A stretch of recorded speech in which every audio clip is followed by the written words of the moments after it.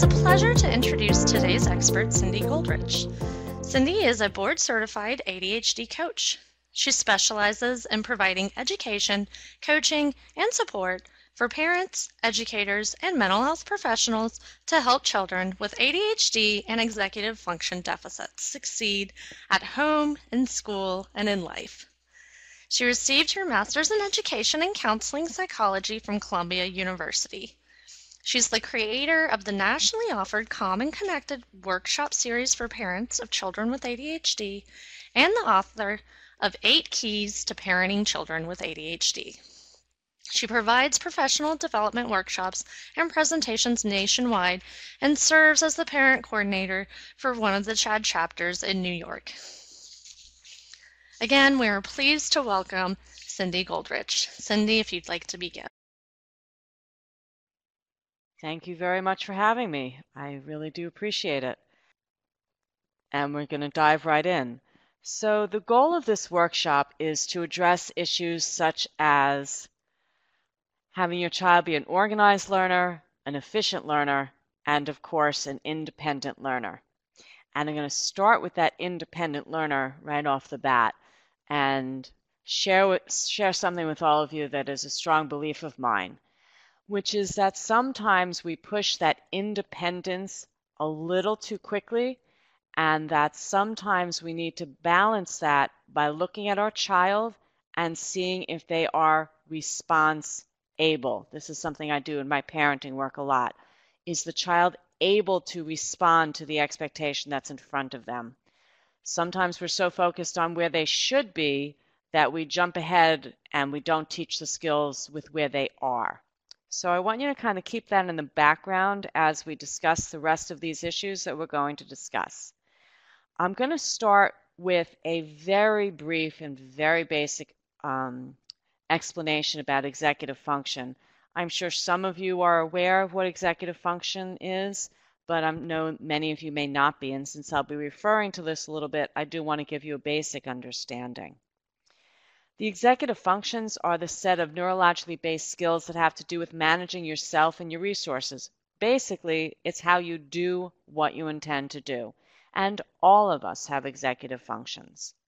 It's located in the prefrontal cortex of the brain, which is the last part of the brain to develop, which tells you that this is developmental.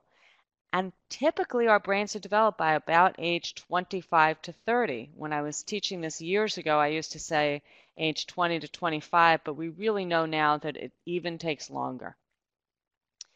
And we refer to this as the CEO of the brain, the Chief Executive Officer of the brain, and you'll see that in a few minutes, because this is what's going to be coordinating all of the cognitive functions.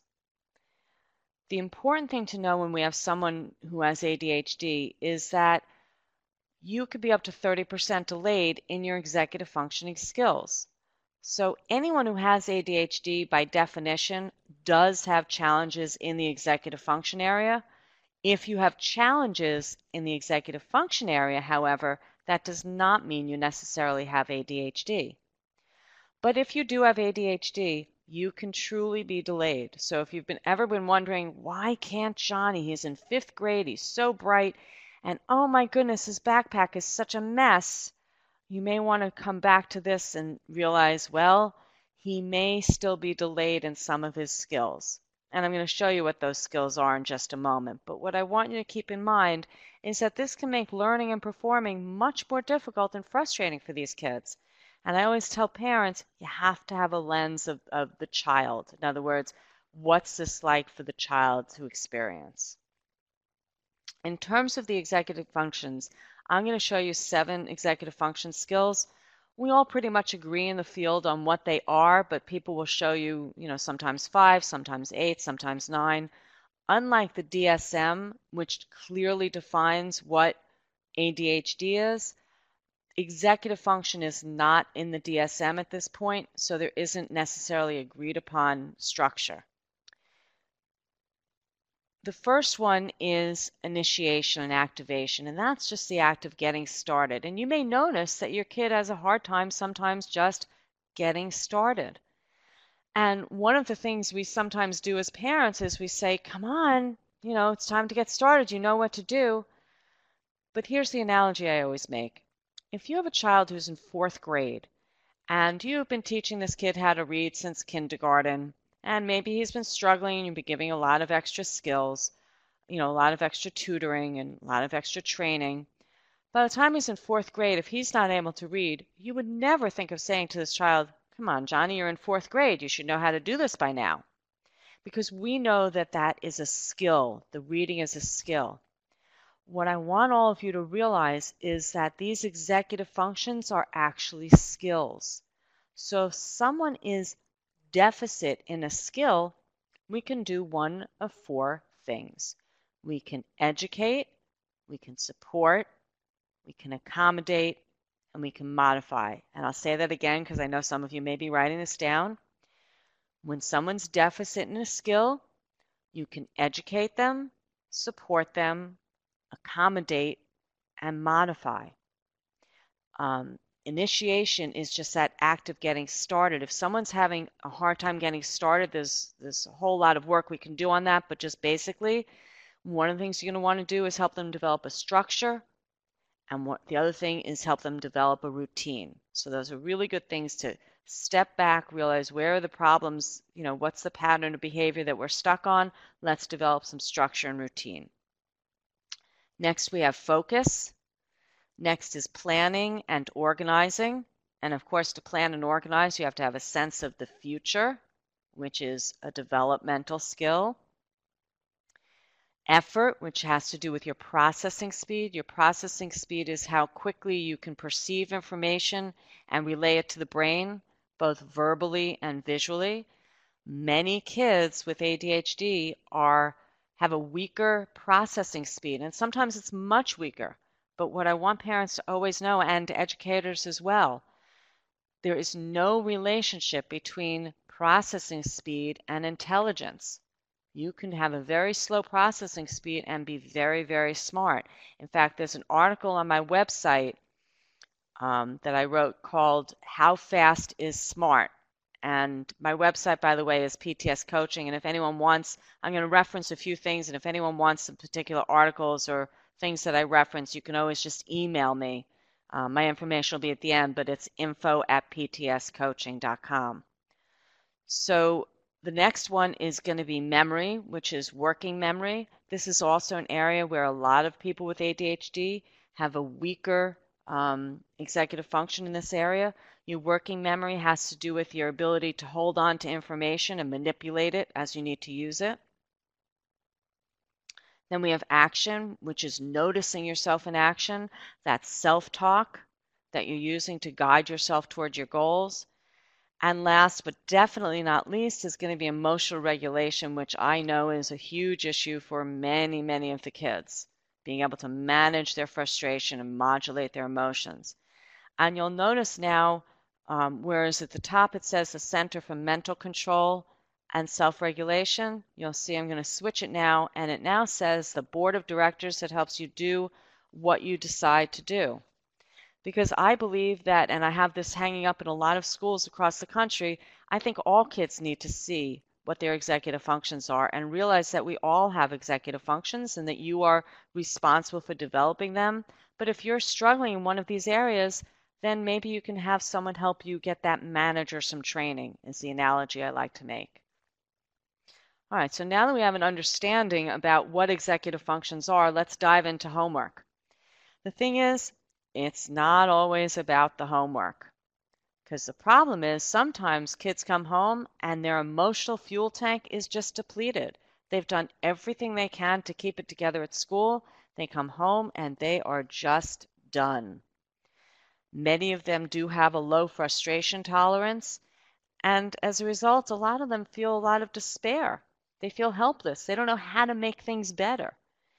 And they're not prepared with the necessary knowledge. Now, why would a kid who went to school all day, is a good kid, he sat in class, and he looked like he was paying attention, why would he come home without the necessary knowledge, right? Mom wonders, he must be lazy or not paying attention. But now if you think about those executive function skills that I talked about, if a child has, let's say, a slower processing speed and couldn't quite keep up with all of the information, or if maybe their working memory wasn't strong enough to hold on to all of the things and they didn't get to write everything down. Not to mention that if they have ADHD and they have trouble focusing, right, trouble shifting their attention to everything else, they may come home just not ready to do their homework. And of course, some of these kids are fighting for their independence, especially those tweens and teens. So they need support, but they don't want to appear like they need it. So as a result, this is why you see some of the kids avoiding the task or rushing through it. It feels like an endless process, and some of them are just refusing. And that's when, unfortunately, we see the buildup of the anger and the anxiety and the depression that sometimes is going to go along with it. So I encourage you to see the world through your kids' eyes. Now, there's one more thing. I mentioned the executive functions. There's one more thing that truly impacts, and I think it's stress.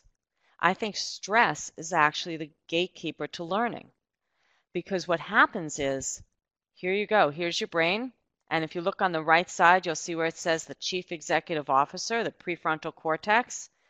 That's where your executive functions are. So when the negative emotions come in, that increases the hormone cortisol, which is going to dull cognition. Think of it this way. The stress is coming in, and the CEO is shutting off. That prefrontal cortex turns off, and the rapid reflexive responses of the amygdala, which is where your emotions are, that's the back part of the brain, that's the primitive part of the brain, that's what kicks in, that's what turns on. So in fact, what happens is the stresses come in, shut off the CEO, and the brain goes into survival mode. And what does the brain look like in survival mode? You've all seen it. Fight, flight, and freeze. And in my parenting work, my parents know, because I say this all the time, no learning takes place, no problems can be solved, and empathy for others becomes difficult when there is stress, anger, frustration going on. So, I said sometimes it's not about the homework, but the reality is sometimes it's about the homework. We have to look at, well, what are the expectations on this kid? Is the amount of homework that they're given reasonable for your child's profile? And is the level of the work that they're being expected to do reasonable for your child as well? And is your child being expected to complete homework, schoolwork that was unfinished during class time? I talk to teachers all the time about this. Chances are the kid that couldn't complete it at school, it's because they've got some challenges, one of which may be their processing speed, the working memory. Chances are their homework is going to take them longer too. So by asking them to complete that unfinished work at school, you are creating an endless, stressful, exhausting situation at home that just, is never going to produce something positive. If it's a once in a while thing, that's fine, but on a regular basis, this is just not a way to handle the problem. So that's when you want to look at, does your child have an appropriate IEP or 504 plan, and is it being implemented appropriately? Now, the next issue is, of course, when should the kid do their homework? Well, let's think about this. Some of the considerations are, does the kid need a break after school? Now, it's very easy for me to sit here and say, you know what, all kids need a break after school. They just were in school all day, they're exhausted, they want to go play, they want to refresh themselves. But I know that one of the big reasons why parents don't want to give a break after school is, well, two reasons. One, how am I going to get them back to do their work? And the other one is sometimes a race against the clock. Oh my goodness, their meds are going to wear off and I'm never going to get them to do their work. One of the things I encourage parents is this. You are better off problem solving around those two issues and perhaps giving them a break than thinking you can just push them through, because usually it's not going to be effective if we just try to push them through without that break. Some kids will do fine. Some kids actually feel better. Hey, I want to come home, get my homework done. I know I'm done for the day. But a lot of times it's our own parental anxiety that's creating that need to get homework done right after school. And we may want to evaluate that. So if they are going to take a break, Then the considerations might be, well, how long and what are they going to do during that break, and how are we going to make sure that that break ends? And that's a lot of work we can do. Next consideration is going to be nutrition. Remember, some of these kids may be on medication, and even though it's not lunchtime, it's just snack time after school, they may not have eaten a lunch. So they may really need a full meal.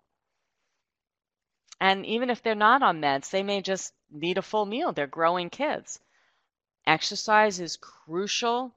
If any of you are interested in knowing the impact of exercise on the brain, you can read John Ratey's book called Spark.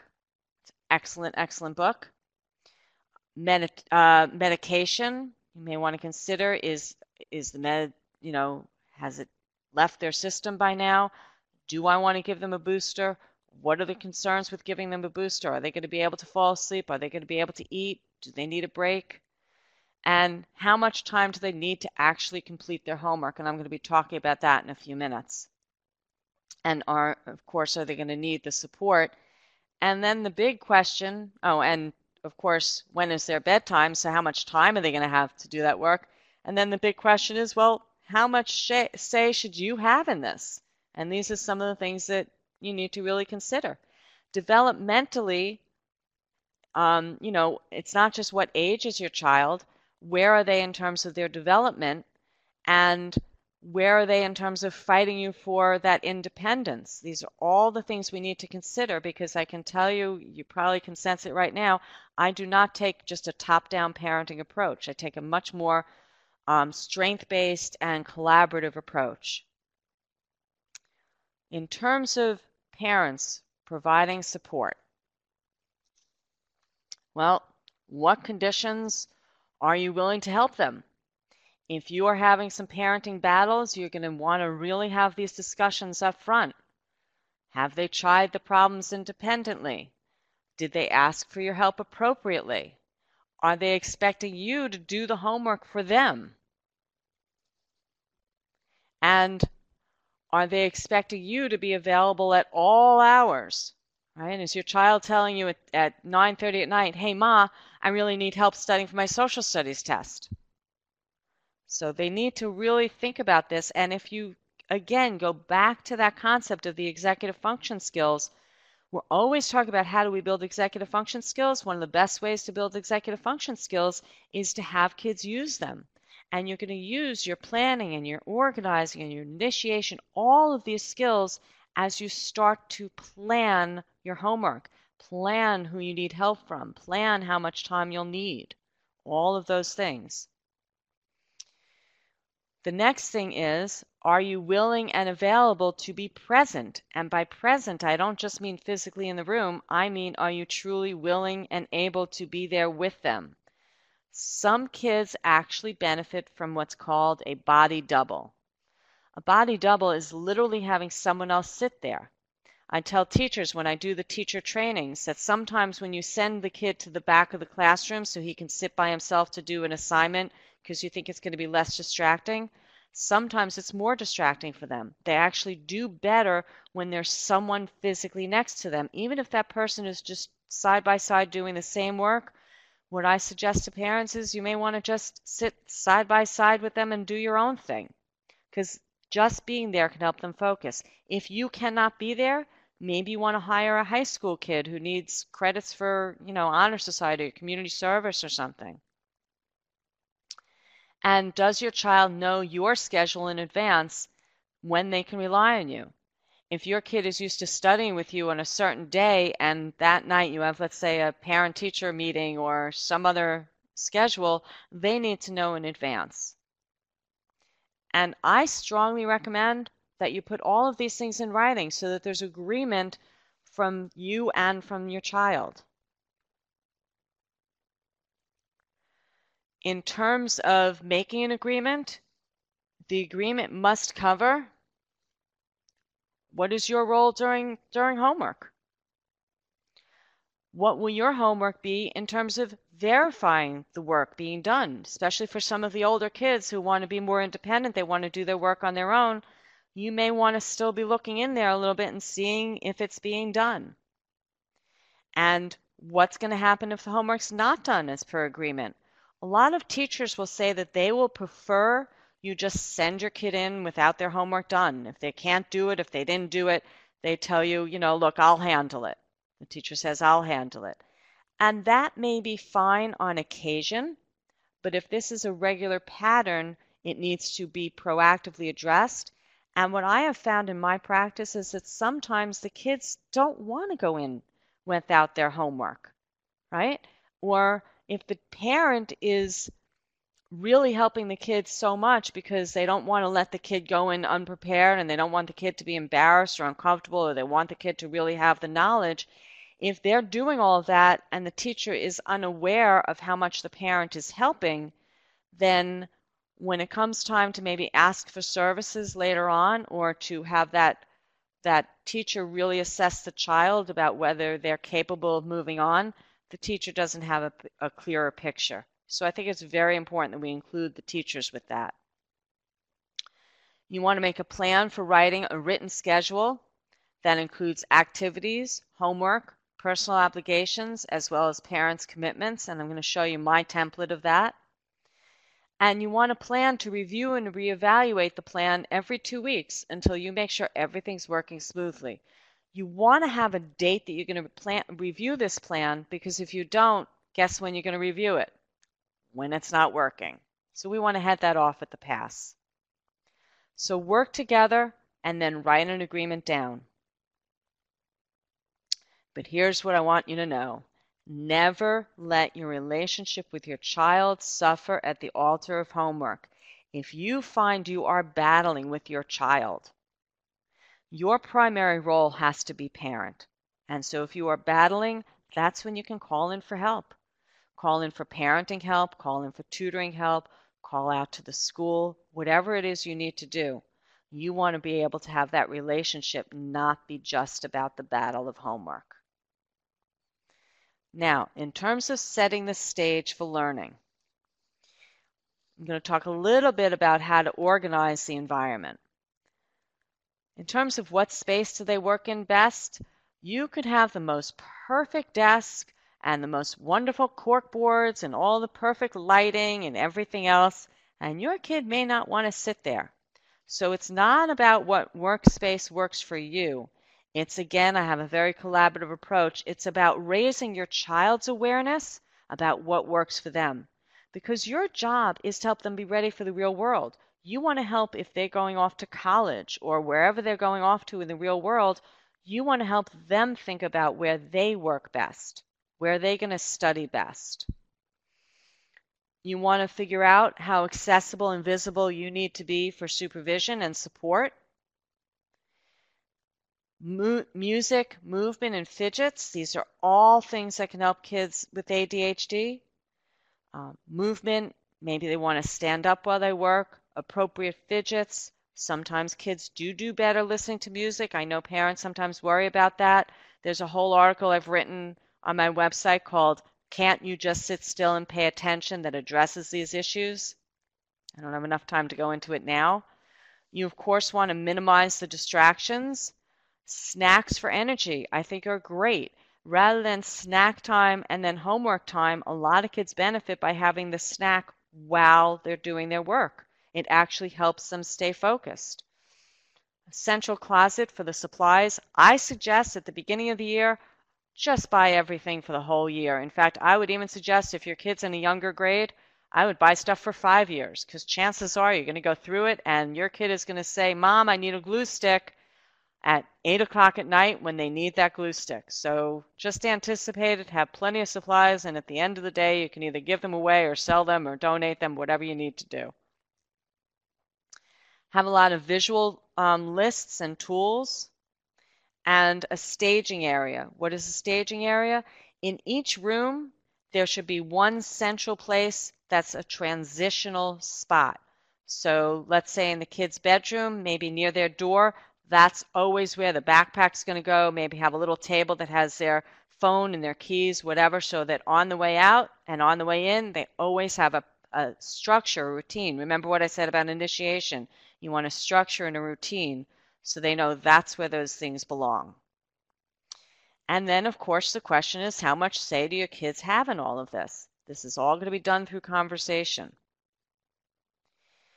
Now, in terms of the daily plan for homework, as I said, I think you can have the daily plan on how the actual is really going to be, how the actual work's going to really be done. You're going to plan the time and the order for the homework. You're going to create the plan because that's going to teach these executive function skills. And the planning also identifies where there might be a problem. Maybe it's knowing the expectation or having the proper materials, understanding the assignment. All of those things, if we have a plan, we can start to problem solve. Now, one of the things I think is a great thing to teach kids is that time is like money. What do I mean? Let's say you've got $1 to spend on your homework, okay? Maybe tonight it's going to take me 30 cents to do my math and 30 cents to do my social studies, but oh my goodness, I have a science test. That's going to cost me 50 cents. You get the idea. They run out of money. If they start to look at an overall plan on how to manage their homework, they're going to be better off. And when I do teacher trainings, this is one of the things I talk about because we really need the teachers to help out with this as well. The teachers, if they could give the kids a sense of how long the homework should take them in that particular subject, it will help them be better managers of their time. So it starts with a plan. And this is just a template. And again, I'm happy to send you any of the templates that I have. You want your kid to look at their overall week. Every day may be different. Of course, there will be certain patterns, but they should be able to see where is that slot of time that I can do homework. Because if they start to put in when they're going to do their homework, then they can also start to see when they can have free time. And if they start to see that as a trade-off, then when they sit down to do their homework, they're going to want to complete it so that they still have that time later on for free time. Sometimes kids just start their homework and feel like that's it. You know, my night's over. I'm never going to have free time. Now I'm stuck with homework, so it just drags out for them. So we want them to have a sense of beginning, middle, and end. Without a sense of time and a tangible plan, this is what can happen. I'll read this cartoon. Mom says, "Jeremy, it's getting pretty late, sweetie." And the teenage boy says, "Uh-huh." And Mom says, "You've been at it quite a while this evening, haven't you?" And he says, "Uh-huh." "So what's this big report about?" And he says, "I have no idea. I'm still downloading the perfect mix of songs to play while writing a 12-page paper. With a little luck, I should be able to get started by daybreak." And so, of course, Mom says to Dad, "Pass the antacids," and he says, "Regular, extra strength, or parent of a teenager." But that's really what happens. They get so fixated on that. You know, this is ADHD. The thing that interests them, right? Like the cover of the report, they end up spending so much time on because that may really interest them. And then they run out of time for the really important stuff. So here is a template I have that I've created for doing homework. I always suggest use this for 2 or 3 weeks, or you may make this your whole agenda book. But I want you to look at the left side. Notice that on the left where it says math, it says, do you have the materials you need? If kids could just get in the habit of checking this off when they are still at school, because when do most kids figure out they don't have the materials they need? Of course, when they're home and doing that subject when it's too late. The next thing is, will you need help? When do they figure out they need help? Very often they're saving that subject that's so hard and challenging or boring till last, and they've run out of time to ask someone for help. And then, who do you need help from and how long will you need this? I think this is really valuable, again, in building the executive function skills, because if they can start to think and plan who they're going to need help from, then they're going to have to work with that other person. And they're going to have to time manage with that person. They're going to have to maybe say, "Hey, Ma, is there a time tonight that you can help me with my science?" Right? Rather than waiting until Mom says, "You know what, kiddo, I'm exhausted. It's too late for me." Now, notice in the center section, there's a whole area there for homework. And the next area says quiz, and there's a whole line. This is not meant to just write quiz in math. I think that every time a kid has a quiz, let's say the quiz is assigned on Monday and their quiz is on Friday. They should have a list of how to study for that kind of quiz. So if it's social studies and you need to study for a quiz or a test, there's lots of different ways to study. You can do flashcards. You can make a practice test for a friend and have them make a practice test for you. You can read over your notes. You can write over your notes. You can read over the chapter, etc., etc. If they have a list for each subject about how they're going to study, then when they have a test or a quiz, in each night leading up to that, they can write a task of how they're going to study. So maybe on Monday it's going to be review my notes, and maybe on Tuesday it's going to be do flashcards, etc., etc. So that's what that whole area is for. And then notice on the right side it says estimate how long it's going to take you. How long is the homework going to take you? How long is studying for the quiz, etc., etc. Now I've got an overall look at what my homework is. The next thing, and I'm not going to have too much time to talk about it, but again, I do have plenty of resources on my website for this, is something called the Pomodoro technique. Now, the Pomodoro technique is a real technique. There literally are support groups for it. There are apps for it. There is a book written about it. A Pomodoro is Italian for a tomato. And basically what it is you think of a Pomodoro as a unit in time. So let's say it's going to take me, I can sit and work for 15 minutes and then I really need a break. My Pomodoro is going to be 15 minutes. So I'm going to figure out what are the tasks that I can do in those 15 minutes. Maybe I realize I can do 5 math problems. So I'm going to say, okay, I'm going to do 5 math problems and then I'm going to take a break. But my break is also going to be scheduled. It's going to be a 5-minute break. It's not going to be a break until I feel like getting back to my work. What you want to do is really teach the kids about time on and time off and show them that if you really plan out your homework, you can, again, that beginning, middle, and end. And then you want to teach them to protect the Pomodoro. What does that mean? When I'm on my 15 minutes of work time, if I think of another thought, I'm just going to jot it down. If my phone rings, I'm not even going to look at it. Okay, I'm protecting that time. And then during that 5-minute break, that's when I get to do those things. Or maybe I'm just going to do a few jumping jacks, or I'm just going to clear my head. Because we know that breaks boost learning. It replenishes the chemicals in the brain. So rather than working until exhaustion and then not being able to get back to it, in fact, the article I wrote on my website was when I was training for a half marathon. I learned that when you're training to do a distance run, you don't run until you're exhausted. You run for intervals. You run for, let's say, 5 minutes, and then you walk for a minute, and then you run again and you walk. And it's the same thing with work. It's the same thing with doing any kind of mind activity. So I really encourage you to look into the Pomodoro technique. And the next thing in terms of this Pomodoro, I'll just show this real quickly because I want to get on to something else, is that you want to have it planned out all in advance so that they're literally seeing when they're done with their homework.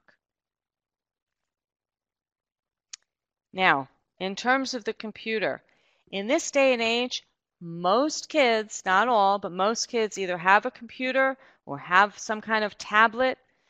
They need to learn how to use it. They're not learning enough. I find that a lot of kids do not have keyboarding skills. They're being given the Chromebooks. They need to learn keyboarding. And I don't mean finger pecking. I mean 10-finger QWERTY. Most OTs, occupational therapists, will tell you the kids are ready to learn keyboarding by 3rd grade. They also need to learn how to organize their desktop. Maybe making a folder for math and a folder for science. They can make a folder for, after school studying. They can make a folder for everything I did this year or all my written assignments, whatever it is. They need to have the updated proper software to use. They need to know how to use that software. They need to really know how to make templates on their word processing program to make, time more efficient. They can bookmark the websites that they go to often. They can learn how to use some of the features like the dictation. And parents, there are lots of things out there you can do to restrict their use on the internet, to restrict them from using things like Facebook or Snapchat or any of those other things. So I know I need to wrap up so we have time for questions, but I just want to get to two more things. One is quiet time. When parents have newborn babies, they're always advised, you know what, when the baby is sleeping, that's when you're supposed to sleep. So what I would suggest is when your child is doing their homework, that may be the time of the day where everyone shuts off their electronics and everyone kind of does their quiet work. Maybe that's when you're going to pay your bills or read some book or something else that's a quiet activity so that they all get the sense of this is our work time. And then these are just some helpful mantras that I think would be really great for the kids to think about. Recognize your distractions and let them go. Kids are going to get distracted by things. The challenge is not to stop them from being distracted, it's to help them deal with the distractions. Let them float over them. Respect the timer. If you set that Pomodoro, right? If you set that timer and say, I'm going to take a break for 5 minutes, if you respect it, then you'll have your time at the other end. Because procrastination now means loss of reward. And I'm not talking about dangling that external reward. I'm talking about that internal reward of, I got done. Don't change the plan that you make, because when you made that plan, you were calm, you were thoughtful, you were mindful. And if you, and this is more for the parents than the kids, if you've really been struggling and you feel like, oh my God, this hasn't been working, don't keep looking backwards. Look forwards. Start with wherever you are, with whatever you've got. So this ends the formal part of my presentation. I know that there probably are some questions out there or some comments. I do encourage you to stay in touch with me. I'm here if you have any questions, afterwards that you want to answer. Okay. At this point, Robin, do I turn it over to you? Yes, thank you so much, Cindy. So we will get started in just a second with our questions. So as a quick reminder, that question box is on the left side of everyone's screen, and you can submit your question in, and we will begin right now. So one of our first questions is, we have a parent whose son has a difficult time at the end of the school year keeping motivated, studying, doing assignments, turning in their homework. So any suggestions to help a child stay motivated as the year begins to wind down? Yes, and especially when spring starts finally kicking in and spring fever starts and they know that it's going to be ending.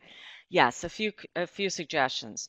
One thing, and I didn't get a chance to go over that, one thing I really like parents to do with their kids is have an annual portfolio where they're keeping in their goals, maybe highlighting some of their favorite works of whether it's works of art or essays they've written or test papers or whatever else. So have them have a sense of what their goals are for the year. So as they start to kind of drift off and feel like, oh my God, the year's almost over, you can talk about what are your goals for this year? What do you hope to get done? You can have them start thinking about what they want their next year to look like, and are they prepared for that next year? What else do they need to know? And let them know that, you know what, it's great, you've been keeping at this level. What are some things you can do that I can do with you to keep you motivated? What are some of the reasons why you're drifting off, and what's the work left to do? Great, thank you. Going into what you were talking about as far as breaks go, is there a suggested amount of time for breaks? A parent is specifically asking, is 5 minutes long enough? It depends on what we're talking about and when this break is. If they're first coming home from school, then I would say no, they probably need a longer break, maybe 15 minutes. I wouldn't let it be an endless break. Maybe even the break is going to be half an hour. More than that, probably I would not suggest. When they are doing the work, though, I would try to keep the breaks short, but I'd keep the work, I would do those intervals. Maybe it's, depending on the age of the kid, maybe it's 10 minutes, maybe it's 20 minutes of the work time and then the 5-minute break, because 5 minutes should be enough to rejuvenate themselves. Now, having said that, in a classic Pomodoro, what you would do is you would work and then you'd have a 5-minute break. You'd work again, have a 5-minute break. You'd work a third time, have a 5-minute break. But actually, after that third interval, you would maybe have a 20-minute break. So you're going to scatter it that way. So you're going to have a few bursts of energy, burst of work, and then a longer break. But it's trial and error, and every child is different. Again, collaboratively, I would work with the kid and say, let's experiment. Let's see what's working for you. Any suggestions for children who have meltdowns during homework? Meltdowns during homework. Well, the first thing is, that's probably not the time you're going to solve the problem. And I know that that's really hard. I'll give you some answers for during that time. But if this is a chronic problem, then I would proactively be working on that problem. This is part of the work that, we do as parent coaches, help you problem solve with your child around, I wonder why this is happening and what can we do? Maybe your kid's breaking down because we're starting work too soon. Maybe they need more nutrition. Maybe they need a burst of energy from exercise. But if they're having a breakdown in the middle, then sometimes being with them, empathizing with them, and taking the break with them so you can guide them back into the work, right? So maybe take a walk around the block with them. Maybe, go and have the snack with them. It's not rewarding the meltdown. It's saying, hey, you know what? If we can't get back to this calm place, we're probably not going to be able to move forward anyway. So those are the basic suggestions I would have. Thank you. Those are some great suggestions. Now, what about if with teenagers and maybe rather than having a meltdown, they get really angry when you're trying to ask, do you have homework or how much homework do you have tonight? Any suggestions for dealing with those teenagers? Oh, that's a great question. Teenagers. This is where the parenting skills and parenting knowledge really come in, because we have to really look, is the expectation on the child, the student, the teenager, reasonable? Is the kid's fight for independence maybe developmentally appropriate? By the way, I don't know if any of you know this out there, but the job of a teenager, if you say black, their job is to say white. That truly is their job. Their job is to separate from you. So parents get in trouble all the time because they come up with great ideas and suggestions and their kids say, well, I'm not doing that. Well, why not? Well, because it's your idea. So if a kid is really getting angry, I suggest that the parent start by evaluating what is the parent's role and why is the child getting angry. Now, if the child's getting angry, to me, that's the same as that meltdown. There's a lot of information we can really find out from that anger. Why, we need to see that just as the behavior and what is underneath it. Why is he getting so angry? Go back over the beginning part of where I talked with this in this discussion now. Are the expectations placed on him reasonable from school? Is he prepared to do the work he is? Is he, maybe depleted? Maybe he needs more of a break. So we need to understand that anger and help him problem solve around it. And again, I always like to see, is this a pattern of behavior or is this something that's just occasionally occurring? Great, thank you.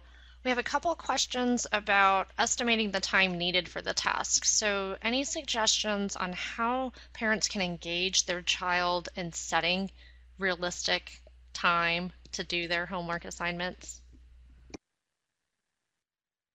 Absolutely. It's funny, I have a template that I didn't get to put in here because it was too action-packed, to help parents figure out where time goes and to help children see where time goes. You want to really help them on, get to see how long do these things actually take. You can set a timer with them, not for the idea of beat the clock, but to just do it over a week, let's say. In fact, I have teachers doing this now, where teachers actually are saying, they're going on class trips through the building and they're saying, okay, guys, let's have everyone estimate how long is it going to take us to get to the gym. And then they all walk to the gym and they see how long it actually took. So having that, and on one of the slides, I didn't get to talk about it, there's something called the time timer. It's a time timer. You can get it on Amazon and some of the educational stores where kids can see a visual sense of the passage of time. And that's another thing that can really, really help them. So setting, talking at the beginning about, gee, I wonder how long this is going to take. Let's experiment this week and let's just write down what time did we start and what time are we ending. And doing this over and over around different things, even things like getting dressed and eating a meal, helping them become more aware, and also having more clocks around. Just literally having, a clock in the bathroom, a clock in the kitchen, a clock in their room, so they can get a sense of that as well. What about for children who rush through their schoolwork during school hours, and if that schoolwork's not finished, it becomes homework, but because they rush through it during the school hours, they never are bringing home homework? Any suggestions for that? So in other words, it's becoming homework if they don't finish in school, but they're rushing through it just so that they don't have the homework. Is that what you're saying? Right. Yes, exactly. Okay. All right. So first thing is we need to collaborate with the teacher. Is the teacher feeling that the child is rushing through their work? They may not be. The parent may be surprised, well, you have no homework. Well, maybe they got it appropriately done at school. But let's say they are rushing through it for that reason. Then I think the onus is going to be on the teacher at school to help that child know how to break that homework down. Maybe one of the suggestions I make for teachers is, instead of giving them the whole worksheet, if you find that they rush through it, give them 10 problems. And then when they finish those 10 problems, then give them the next 10 problems. Let them have a time timer on their desk and know that they can't go past a certain number until it's gotten to a certain time, so that they really are learning how to pace themselves. Great, thank you. So what about if we have a question about a teenager who insists on watching YouTube videos while doing her homework. So is it possible that something like that, like YouTube videos, might not be a distraction? Great question, and kids are very resourceful that way. Here's how I'd explain it, and it has to do with, is it their primary focus or their secondary focus? You may assume that it's their primary focus, meaning that's what they're paying attention to, but kids sometimes, and adults too, it may be on, but they're not engaging with it. It's really in the background. It's sort of serving that white noise purpose, right? Just like music. So what you want to do, I mean, I have a friend who's a Harvard professor, and he said when he was, writing his dissertation for college, he used to ride the subway and listen to music, and that's how he was able to work best. Now, me, when I was writing my book, I couldn't handle a clock ticking. I couldn't handle any noise. Everyone truly is different. So it may actually be helping them, but the important thing is raising their awareness and saying, hey, you know what? You're telling me that's working. Let's experiment. Let's see how it really works for a week of you doing it that way. And if you're really showing me you're able to get your work done okay, then I'm okay with it. But let's really see what's going on. So in other words, don't just assume from the parent's standpoint that this is not a good idea. My gut tells me if they're watching it as opposed to music, yeah, probably. It is going to be a distraction. But we have to get their buy-in. We can't just tell them, because they'll just, especially teenagers, remember what I said, black, white, right? Their job is to just think that they know what's best. We need to challenge that. Great, thank you. I'm gonna loop back to taking breaks, and we have a parent who is asking what happens during the break. Whatever the child wants, or should it be something structured? My suggestion is, especially if you have a younger kid, you come up with a discussion about what should you do during that break. What are some helpful things? You may even keep a list of them. Generally, I would not suggest watching TV, because I would not suggest doing anything that they have a hard time transitioning out of, right? So a TV show, a video game, I would not suggest that those be breaks. If their break could be active, again, I recommend exercise is always great. It activates the brain. Maybe it could be some jumping jacks, things like that. It could be a snack. It could be walking around. So it should be something that is, discussed beforehand. What about working with your child to bring home all of the materials that they need that evening for their homework? Okay. Well, here's the thing. By definition, ADHD has executive function deficits, and by definition, that means you're going to have trouble with planning and organizing. We never want to be punishing the disability. Remember what I said earlier. When someone has a deficit, we want to educate, support, accommodate, and modify. So if a kid is having trouble bringing things home, that means they need skill building, and that has to happen at the school basis. It's not that you don't want to work at home with your child, but you want to engage the school and get their support as well. So what does that look like? Maybe at home, you're going to problem solve with your kid and say, hey, where are you at the end of the day? Where do you write down your homework? What do you think is going on that you're not bringing this stuff home? I get it. I'm not angry at you. Let's just see if we can solve this problem. And then maybe there's something you're going to want from the school in terms of their support. I'm not talking about necessarily a 504 and IEP. I'm talking maybe something as simple as the last teacher of the day, goes over and just sort of taps their desk, or has a little, card for them to just do the check off. And again, that's why I really like my agenda template, because that's going to get them to really look at, do I have the materials for each of those classes? How's this for a suggestion? I think that in every school, the last, 10 minutes of the day, there should be a bell and everyone should say, okay, take a mindful moment. Let's everyone think about, do you have everything you're going to need for the end of the day, right? And make a quick list. And that way everyone's learning a strategy and a routine. We have so many questions that have come in. I'm just looking through them real quick. Do you recommend a study skills class for children who have ADHD? That's a really broad question. What I find experientially when I travel is that sometimes schools are giving a study skills class, but they're giving it, let's say, in 4th grade or 6th grade. And that is not necessarily helping them when they're in high school. Because if someone is not carrying that forward, it's not helping them long term. So that study skills, I think, needs to be part of every grade. If, again, I go to so many conferences and I walk out of every conference saying the same thing, I can build a better school. Wouldn't it be great if the first week of school was all about, let's talk about how we're going to build everyone's executive function skills and how everyone's going to study this year?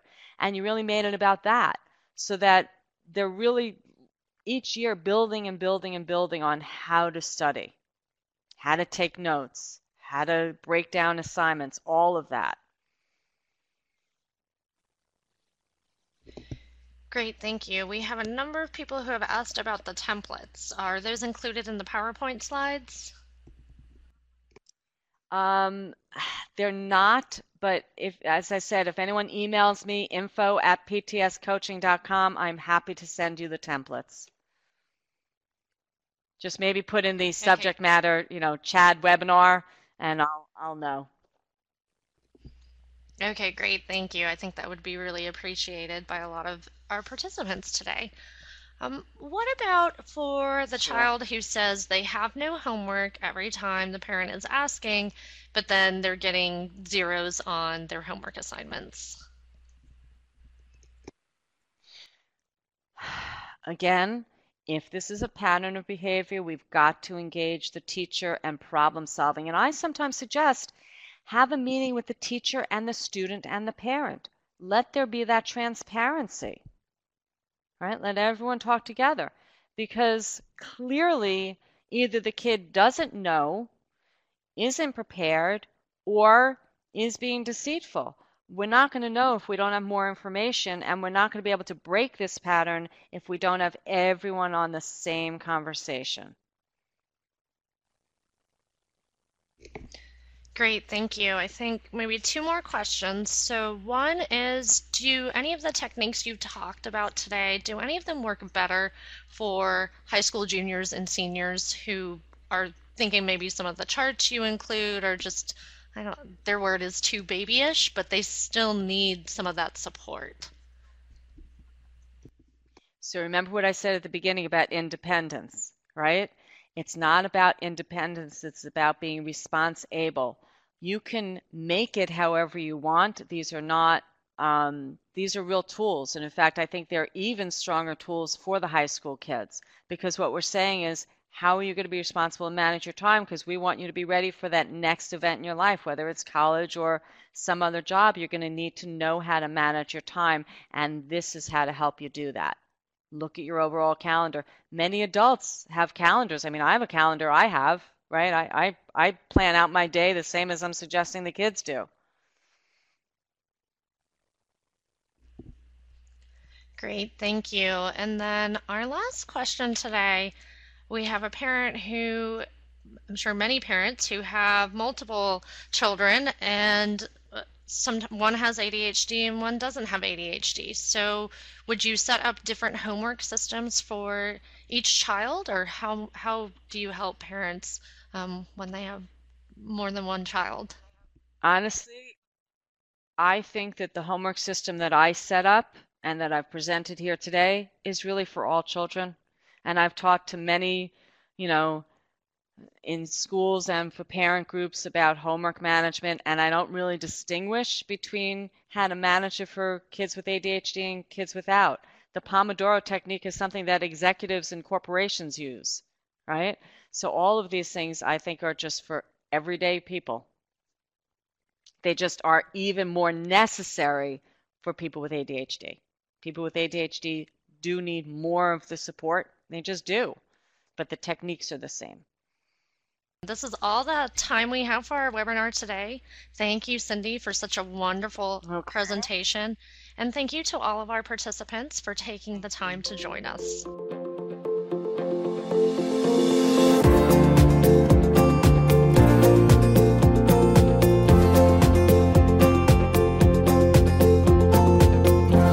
ADHD challenges continue into adulthood for 35 to 65% of children with ADHD.